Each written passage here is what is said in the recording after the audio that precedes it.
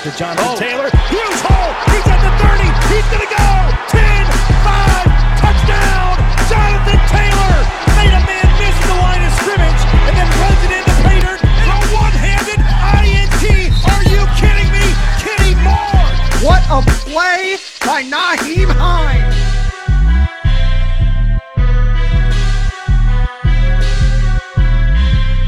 Horseshoe is back, baby. The horseshoe is back. What's going on, Colts Nation? Welcome back to another episode of the Bring the Juice Colts podcast. I have Lawrence Owen joining me today. And guys, we figured we'd do just a little quick video here on some of the guys that the Colts have re-signed back to the team and talk a little bit about their production, what we could maybe expect from them, what do they provide to the team having been re-signed. We know these players very well. What can they provide now with a new quarterback and a new direction going forward? So, Lawrence, I think the first guy we can talk about here, and it was the first big move that the Colts really made, and that was the re-signing of Marlon Mack to that $2 million contract that they got. You know, a lot of people have said, well, you know, how many snaps does he take away from Jonathan Taylor and Nyheim Hines? Does that concern you? And then on top of the fact, you know, oh, well, I mean, he's only getting signed for $2 million. Most likely, this is just a 1-year stop on his way to trying to get a bigger deal when he shows he can stay healthy. What do you think we can expect from Marlon Mack to provide to this team this year? Matt, okay, so I'm from Indiana, northern Indiana, right? And from northern Indiana, I've got a lot of different types of transportation that you see on the road, all right? So obviously you have vehicles, you have motorcycles and bicycles and things like that. But a little bit further up north you go, you start seeing horse and buggies, right? Mm-hmm. You do. You see them from the Amish and things of that nature. And I see this very much like a stable of horses, the running back stable. You get two guys that are very solid in Jonathan Taylor, Nyheim Hines, pulling this Colts wagon, and then you drop a third really solid guy in there. You got more horsepower, literally, pun intended. You know, so it takes less stress on the players that are already there, like Hines and Taylor. Yes, it's going to take a couple snaps away, but that's the good thing about it, because that means that they're still going to be healthy throughout a game. They're going to have plenty of juice and energy when you get later in the season. Sharing the load is so much better for the team than it is, you know, just for stats. I get it. All you guys out there that are worried about, well, I've got him on my fantasy football. I'd rather the team win and be ready and healthy and ready to go into the playoffs than, well, I won my fantasy football league, you know, or got second in it or something. Marlon Mack is definitely a great signing, as long as he's at least 90% of what he was since his Achilles tear. Yeah, I mean, that's the whole point of, you know, trying to bring him back, right, to see if that he has any of that left. And, you know, it's 50-50 at this point, whether or not he's going to be the same guy. And you never know. It's just to the point where I think $2 million is a good risk and investment to make for a guy who just had 1,100 yards rushing the year prior to that. So I think that's worth it. And like you said, sure, it takes a few reps away from those other guys, but that helps to keep them healthy, you know. And when you have a long rotation of guys that can do all these different things, it really does help keep these guys healthy down the line. Because we saw with Jonathan Taylor at the end of that season, he started, I don't know if anyone really noticed, but he started to get on that injury report a little bit. Was talking about that back injury because, you know, of all the load he was carrying towards the end of the season, you know, he started feeling the effects of it a little bit. You know, taking a couple of those snaps away and giving it to Marlon Mack might go a long way to keeping Jonathan Taylor healthy for years to come. Well, not just that. Also, I mean, Marlon Mack being on the team and helping Jonathan Taylor still just going into his second year. Marlon Mack was a well of information and knowledge for Jonathan Taylor last year. And Marlon Mack wasn't even on the field. Now he could be on the field with him, sharing even more information. You know, this could only boon for only $2 million a year, this is a huge boon for the Indianapolis Colts in the running game, in my opinion. Huge. Yeah, absolutely. All right, we'll talk about, I think it was the actual first move that the Colts made of the entire offseason outside of bringing back Wentz, and that was a extension that was given to Zach Pascal. I don't remember how much exactly it was for. It was for a couple million, but nevertheless, Zach Pascal is returning to Indianapolis for at least another year on the extension there. I mean, honestly, I really like that idea. I think that it's important that we keep Zach Pascal around because, you know, Zach Pascal's been a really inspirational story for a lot of people. This guy came in undrafted, really had to fight his way in. And, you know, for many years before Andrew Luck retired, you know, he was honestly his most reliable weapon for one of those years because he was always healthy and he was really figuring his way. And, you know, Zach Pascal, I can make the argument right now. I mean, obviously we're waiting to see what Pittman can do. And then we're thinking he's going to eclipse to eventually be the number one guy. And Paris Campbell, we don't know of yet. But I could argue over the last 2 seasons, Zach Pascal's been the true number 2 wide receiver on this Indianapolis Colts roster because, you know, the stats may not be amazing, but he's reliable. He's always there. He's always productive. He's reliable. I mean, and dependable. I mean, he doesn't really have – I think he's one of the few receivers that I don't question if he's going to catch the football or not. I mean, that's been a problem for this Colts team for many years that we've said that this team just drops the ball all the time. But Zach Pascal's never had that issue, and I love that Zach Pascal's going to stay with this team for a little while longer. Oh, yeah, definitely. Zach Pascal has kind of grown on Colts fans in general over the past couple of years. Let's not even talk about, you know, the fact that he seems to have glue for hands and as you say, you know, he has been that guy that when people go down, the coach has no problem throwing him out there and saying, hey, go run some routes, be that 50-50 guy, you know. But hey, let's not forget the man can run block. And that is a huge benefit, again, to the Colts on a double-ended thing.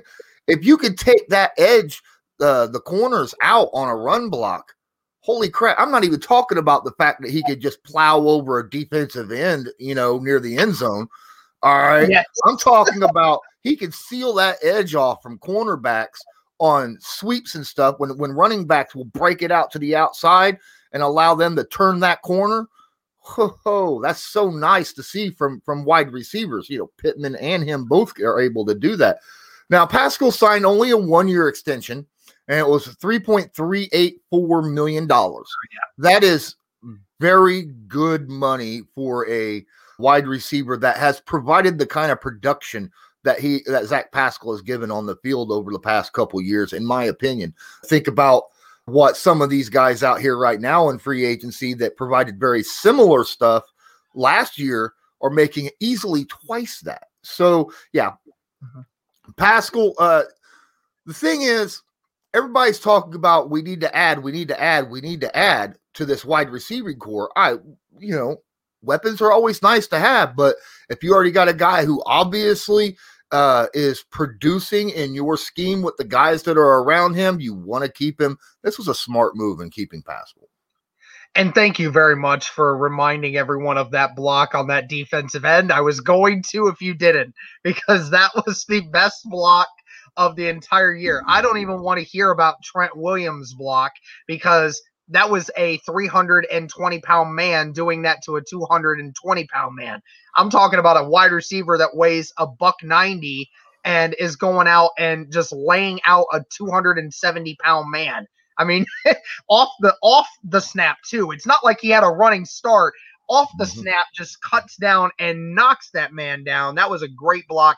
You're right. Zach Pascal really has the physicality to play the way the Colts want him to, because you're right. The reason why Pascal was getting more time than T.Y. Hilton was last year, a lot of the time, again, is due to the fact that the Colts like to run the football, and Zach Pascal is reliable at blocking in the secondary, or if you need him to come inside and block somebody on the inside, he apparently has the strength to do that. So, all right, let's talk about another great run blocker on this team and a guy that really emerged last year, and that was Mo Alie-Cox. Now, obviously, he was a restricted free agent. They had the chance to match anything that he would be offered, and Cox is going to be returning as well.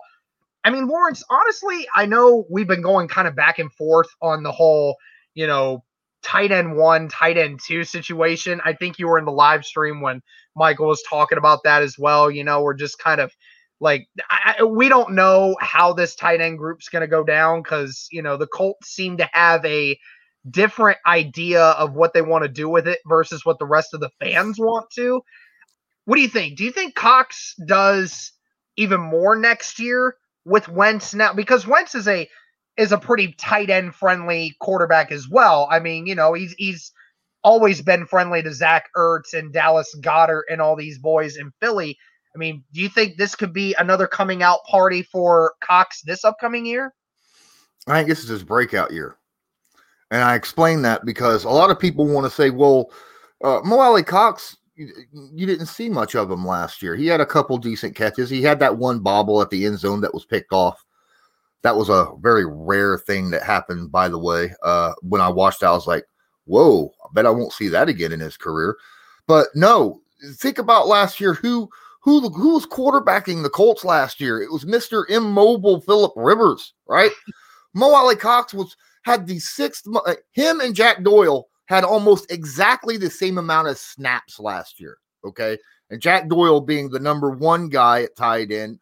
Mo Alie-Cox, I think, had like 5 less snaps or some crap like that last year than Jack Doyle. So he had equal amount of snaps, but he was held back to pass block rather than go out on routes so much because Rivers needed that extra time because he could not, he wasn't a mobile quarterback. Yep. He's got Carson Wentz now. He's going to be going out on route. Will he still be held in the block? Obviously, he'll be still held in the block occasionally. Jack Doyle still does it. If you got a guy who could block, you utilize his strengths. But he also, we've seen him go out there and just reach straight up in the air near the end zone and just palm a ball, right? I mean, yep. The man can catch a football. He's got size. He's got a stride. The guy, I really honestly believe, I expect Mo Alie-Cox to probably get, I don't know, somewhere 8 touchdowns next year. I think he's going to be a huge red zone target. I really do. I think between him and Pittman Jr., I think those are going to be your 2 biggest touchdown targets next season. You heard it here first, everybody. When Cox gets 8 touchdown passes in the red zone this year, I want you to come back to this video, and this man right here is the first one to mention it, all right? We got our sources straight, all right? All right, last guy that we're going to talk about here for this video, and it was the big one that just came out a few days ago, and that is T.Y. Hilton. Everybody kind of knows what T.Y. Hilton was saying with Pat McAfee the other day about how, all of this is going down and how that deal went down. But I mean, you were talking about it, I think, right before we went on, saying how, Hilton's numbers last year, they were less than stellar by every stretch of his career. He's been much better than that.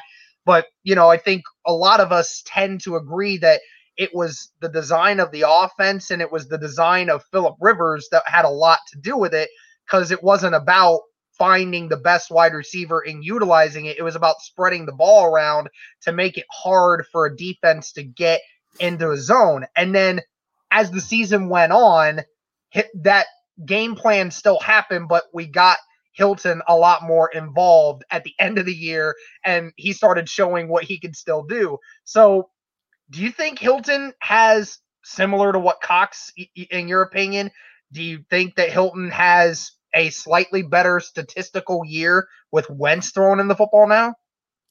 Now, he had what, 600 and some, I think?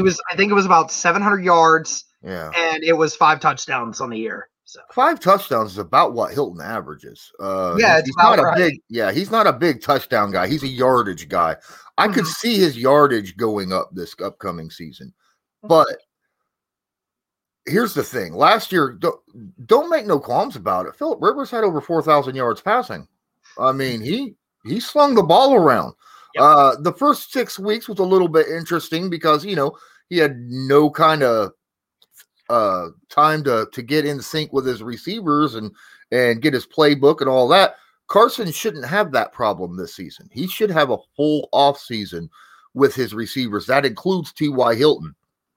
And one thing that quarterbacks have loved about T.Y. Hilton and why he is a go-to guy is because T.Y. understands what a quarterback is going through because of his connection that he had with Luck, how close they were friendship-wise.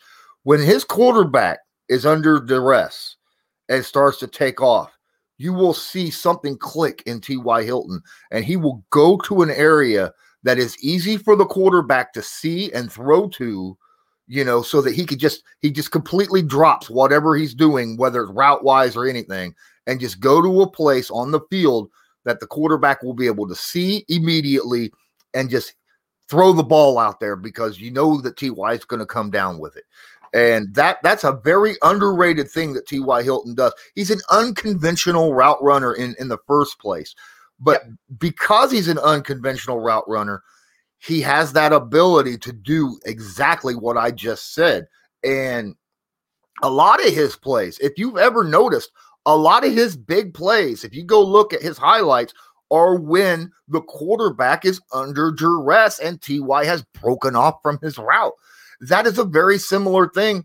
Carson Wentz loves his smaller, quick, agile receivers. You know, he was huge with Deshaun Jackson. You know, that was one of his favorite targets. Obviously, he loved Zach Ertz as well. So that's the Mo Alley Cox kind of side of it. But yeah, T.Y. is going to be huge for Carson Wentz. And I think Carson Wentz is going to help T.Y. out as well because he's got the mobility to extend the play. Plus, he's got a cannon for an arm. You know, this is not a situation with Phillip where, you know, he can't throw it 30 yards down the sideline and hit you in a tight window. Carson can still do that. Yep, absolutely. You're right. I mean, an unconventional route runner against a team that plays in zone coverage every now and again, it gets annoying for those corners because you're trying to cover your zone, and a guy that knows how to get in between those zones, if Carson just hits him in the right spot every time, yeah, you're right. T.Y., outside of the first couple weeks of last year, has never had a problem with dropping the football. I think that was just kind of more of a fluke issue. I don't think that's going to be something we have to worry about this next year. But thank you guys for tuning into the video. I think that's going to do it for this one. Lawrence, thank you so much for coming on and doing this with me, man. Oh, man, thanks for having me on. I always love coming on to the stream and talking Colts, NFL, everything. You know, this is something I love doing. I love doing it with you guys. So have a good one. Appreciate you, man. Hey, thank you guys so much for tuning in. Let us know what you guys think in the comments section. Let us know if you're happy about some of these re-signs. Is there somebody that you wish the Colts wouldn't have invested that money into? Kind of hard to think that there's any negatives on the contracts that we got, but, you know, enlighten me if there is one. But thank you guys so much for tuning in. And as always, go Colts.